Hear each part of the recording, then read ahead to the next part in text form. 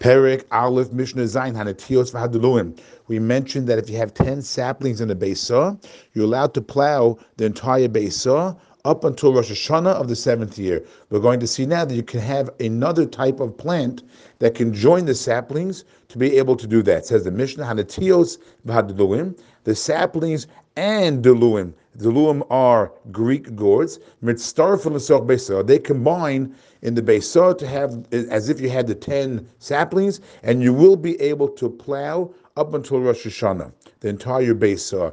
The Rav points out two things. Number one, it has to be Greek gourds, not any gourds, specifically Greek gourds. The Rav says, Shehi Gedola Ki'ilan, for they grow very tall. Below B'Shaudeluin. And number two, it has to be where you have more saplings than the Greek gourds.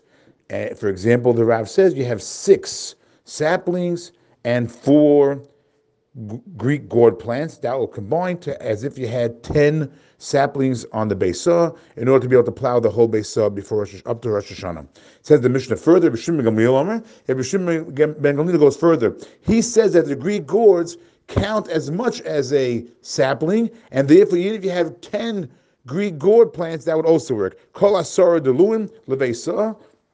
Whenever you have 10 gourds planted in the Beisah, Chosh and Kol Beisah at Rosh Hashanah, you can plow the entire Beisah up to Rosh Hashanah, because Rabbi Shimon Gamliel holds that the Greek gourds is just like the saplings, and in fact the Rav says, Halacha Rabbi Shimon Gamliel.